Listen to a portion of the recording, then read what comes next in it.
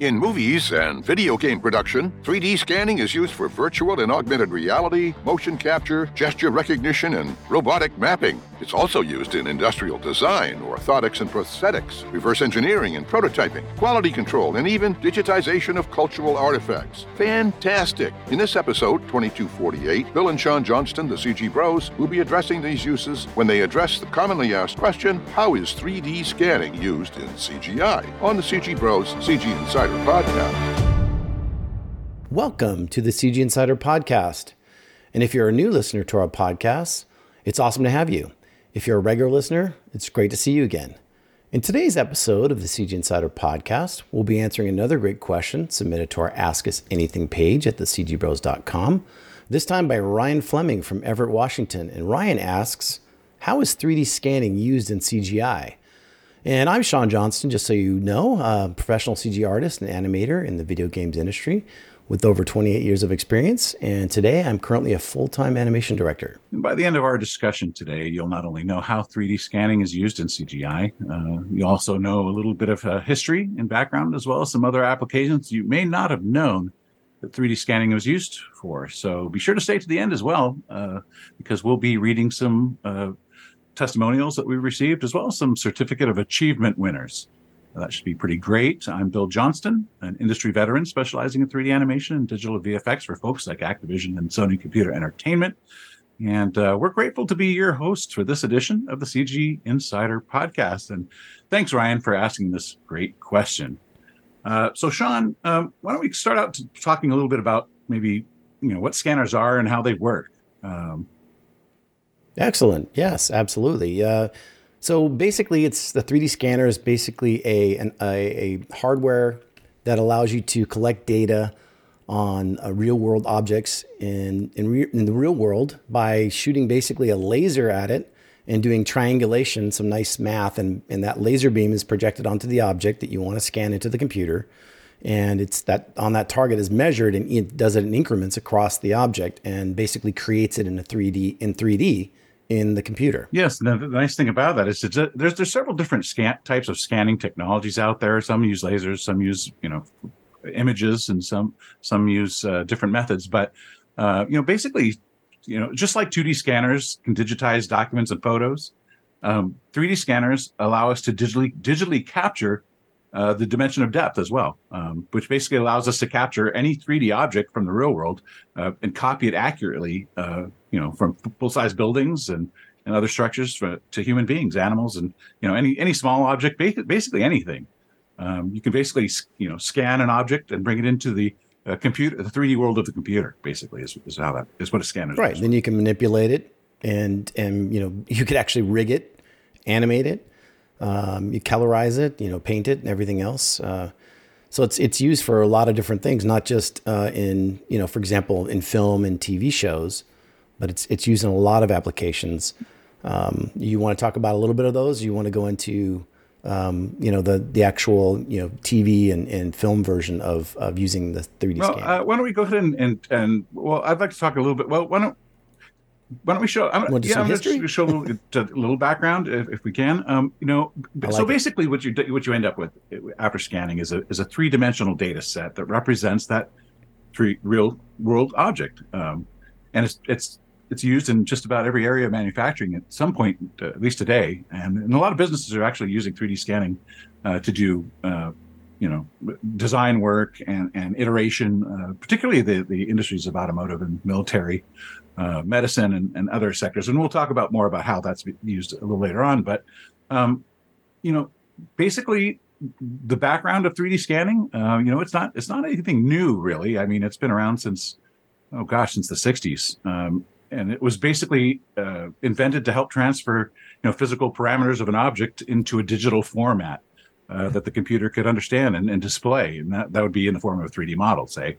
And initially, Sean, I remember back, not in the 60s, but when we started to get into 3D graphics, they had 3D scanners, but they were contact scanners. They're basically these scanners they were basically a mechanical touch probe on the end of this armature that you point by exactly point. You'd create a grid, and you'd watch these guys put tape on these objects and create a grid on the object, and then they'd go through with this touch probe and touch each intersection, each cross, where the lines intersected, which would create a grid of points, and that basically would create a point cloud, if you will, that represented the 3D object on the computer. It's funny. And so I was just thinking about that, what you're saying about the technology, and saying, oh well, not in the 60s. They were just doing it point by point. They didn't have lasers back then, and that reminds me of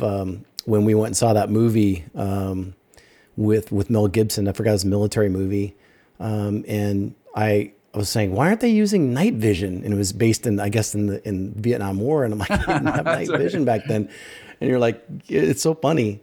Anyway, that was a little story. I thought, just kind of popped up to my head. Yeah. So, I mean, it's very interesting how the technology has changed. And what's really interesting is that contact scanning is still done today for certain things. It's not ideal because we have the touchless scanning of the lasers and the photogrammetry and stuff like that. But, if you're, for certain things, it's really useful. But the thing, one reason that you wouldn't use contact scanning, of course, is because you always run the risk, even if it's a small risk, of damaging the object that you're trying to scan. And you can imagine, if you're trying to scan some kind of historical vase, or something that's ancient, right? And you're trying to scan this thing, and you bump into it or something, or you push too hard, and you break it.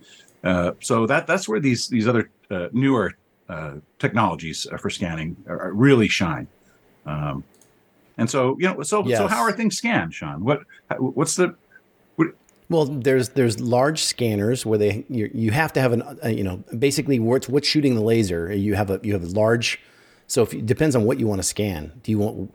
I guess today, like you said, when we had, let's say a small object you wanted to scan into the computer, it took point by point, right? And now with the lasers, it's gotten down to the point where you have something that's, between 9,000, 25,000, depending on which type you use. There's one called an Arctic Space Spider scanner that's been used actually in a lot of different ways, especially on TV and film. And so it can be handheld. For example, when I was talking about the Arctic Space Spider, it's about $2,500. It was used on SNL within the last few years. And what it's been doing is it's helped the actors. So because there's a lot of makeup artists right now on Saturday Night Live, when they try and make you, let's say, for example, I'll give you an example. Here's Jim Carrey and Alec Baldwin, and doing a Democracy 2020. They have prosthetics on your faces, and so they're used to take a lot of time to sit in the makeup artist chair, and they would actually make these prosthetics. And it was a kind of a really involved process. There's a lot of physical contact, especially around COVID when it was happening. And, you have this 20 to 30 minutes sitting in the chair trying to get this. Well, they use and this is a picture of Ted Lasso, the actor who plays Ted Lasso, Jason Sudeikis. And they're scanning his face for this particular SNL show. And they're able to do something very, very quick. In under 10 minutes, the guy sits down, an actor will sit down, and they'll scan his face really quickly. And then they'll go ahead and right away, they'll get this nice 3D printed facsimile in the computer and print out the prosthetics that they can use on Thursday, basically before they go into SNL on Saturday. So it's really interesting how they're using that to do things a lot more quickly.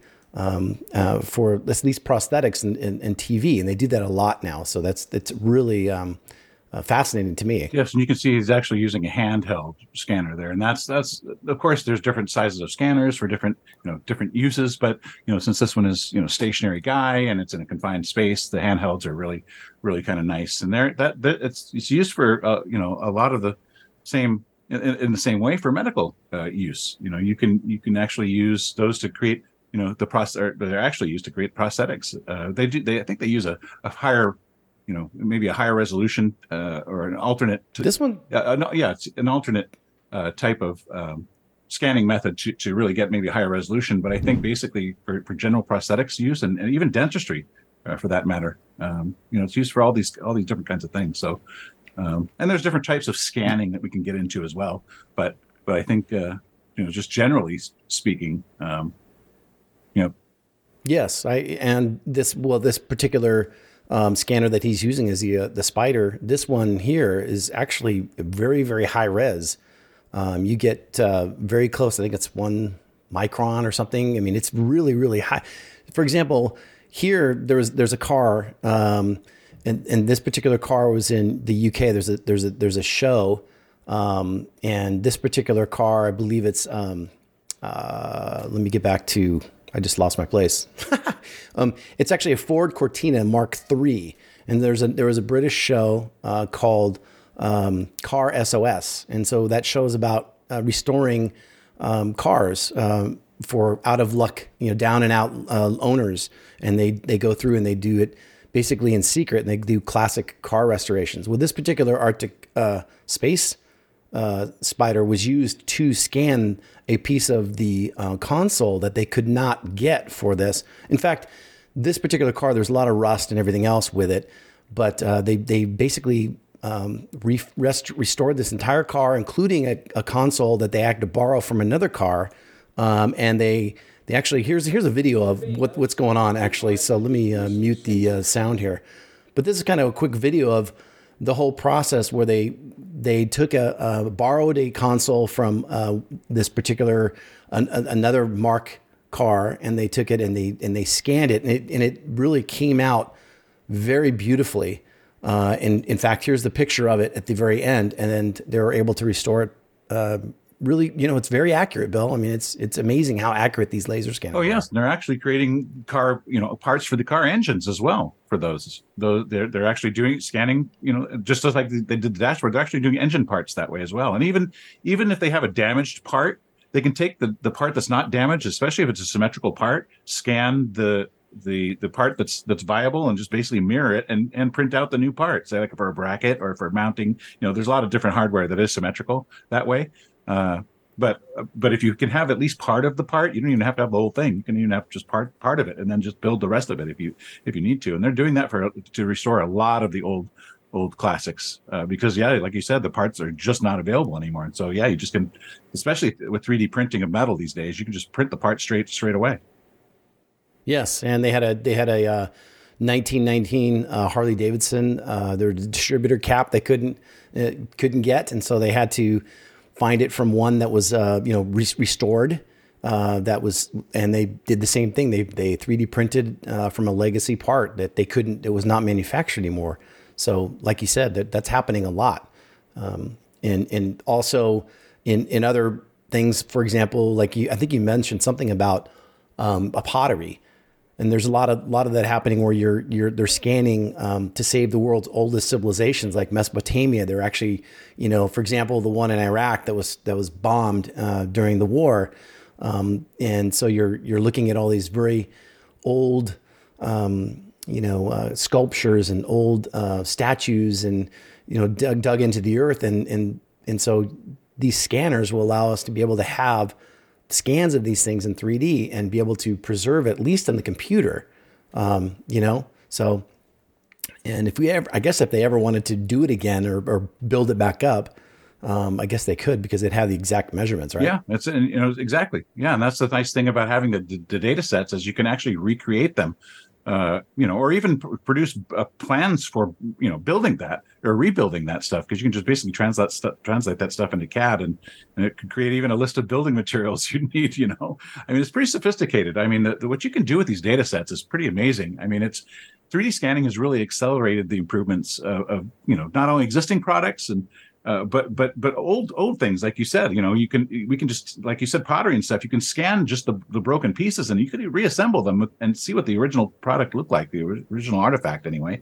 And there are a lot of things you can do with the data sets once you have them.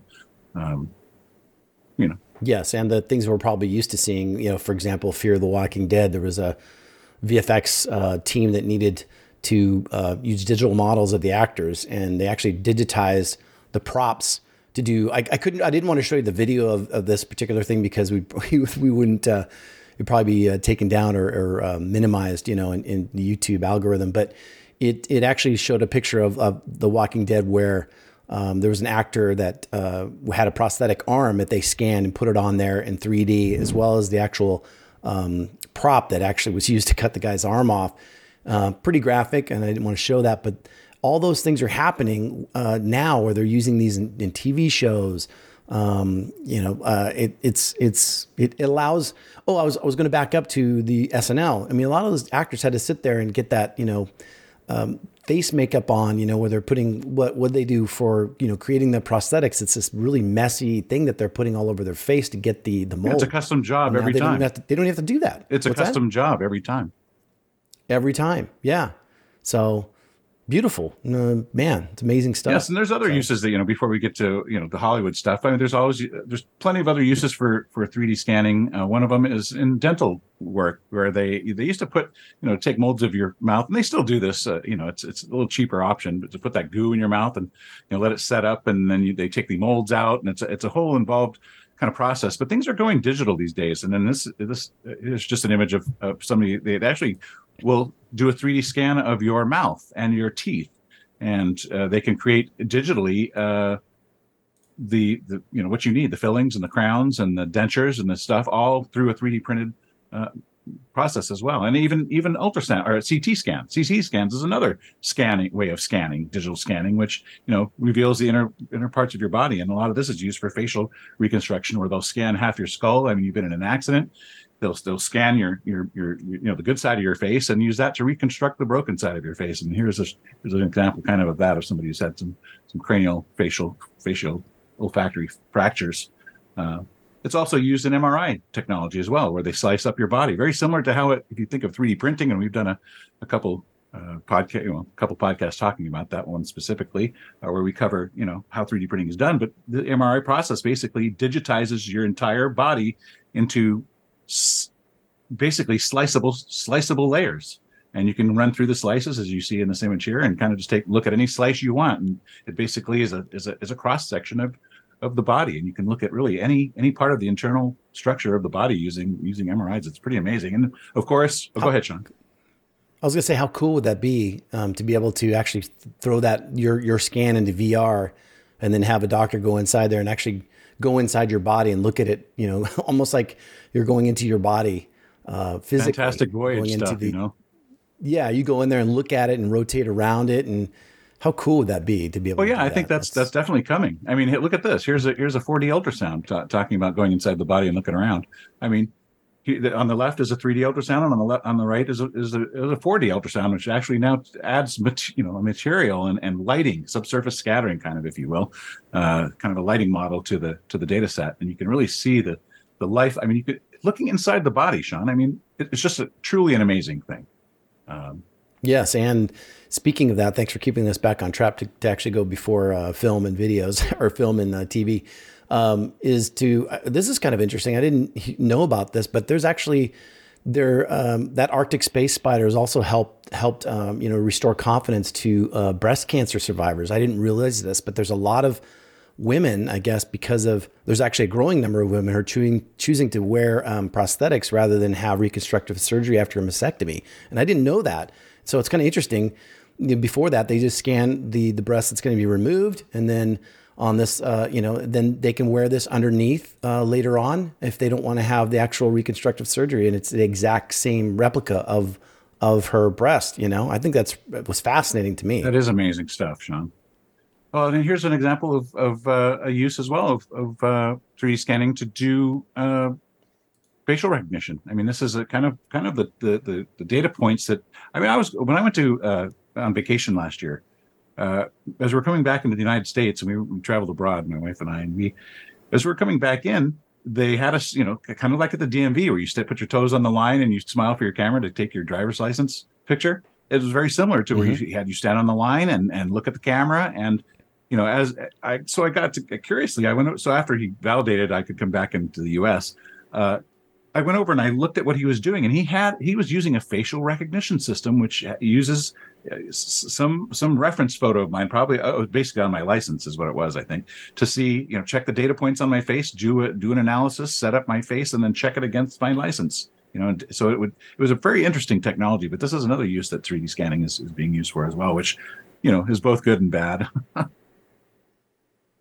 No, I don't even get me started on that. There's a lot of creepiness to a lot of that, which is, I like I said, I don't want to get into, but it's. Can we get into films and TV shows yet? Or well, no? Let me show you one last thing. It's sorry, it's car safety is a really great area. Like and here's an example of some LiDAR technology that's being used for car auto vision these days, and it takes a 360-degree view of the environment, which is really a great thing because it's basically allows you real-time analysis of your environment, some really high level car vision technology here. And I'll tell you, LiDAR is a very powerful way to we were talking about how to capture small scale things. LiDAR is used for capturing large areas where buildings and houses and structures. You can even do entire blocks, just depending on the. And here's a little sample of that, of some real time capturing. I mean, you can take a pretty wide scale capture using LiDAR. And that's just one of the many technologies that are being used, but primarily is being used now to develop the auto vision. I love how it has the shadows as well in there. That's interesting how it actually shows that. Yeah, that's just where the LiDAR cannot, isn't reaching, so that's why it's effective. I mean, it's exactly what it looks like it should be. Wow. That's really neat. The high resolution radar and wow. All right, beautiful. Go for it, Sean. Hollywood. Okay, I'll just jump into it. So also for the film, for example, they used 3D scanning technology to recreate the dinosaurs in Jurassic World. If you have seen that movie, there's an Apatosaurus that, and I'll show you the little image of the Apatosaurus that Chris Pratt, and I forgot the actress's name. I guess that's. I can't even remember her name, but anyway, this particular video, I believe it's from Legacy VFX. They did some scanning of the actual mold that they had created, practical mold of the Apatosaurus, and sure enough, Steven Spielberg said, "You know what? This isn't big enough." Okay, well, we just made this, and so what do we do? Well, they had already scanned it into the computer, and so all they did is they reprinted it out at a larger, and they basically could reprint it, as big as they wanted to, really. And that saves a ton of man hours because they've already sculpted it. And so they didn't really need to sculpt it again. They just basically needed to clean it up, repaint it, and, and it's ready to go. So that gives you such a time savings for all the artists involved. Yes, and they're actually using that not only to create digital dinosaurs, they're using it to create digital doubles of Hollywood stars for use in action shows and some of the movies we've come to love. Here's a Will Smith getting scanned in at one of the scanning booths there, and here's this digital recreation, and they've used that to create his characters and for his films. That's uncanny. Here's the Wolverine as well. Here's where he's actually where he's encountering his digital double in Logan. And it kind of shows, this is one of my I love this breakdown because it actually shows them tracking the 3D model, which is a scanned face of the actor. And you can basically see here are the scans of him. And they've basically taken different scans of different expressions. They've created a library, and you can actually see them blending between them using blend shapes here. And then they do a little performance rig, set up the performance rig where the artist can come in and basically recreate any performance that Hugh Jackson makes, any facial performance anyway, because you could see it, in this instance, they're using a double, and then they're just, mapping his chest and face onto it, neck and face, really.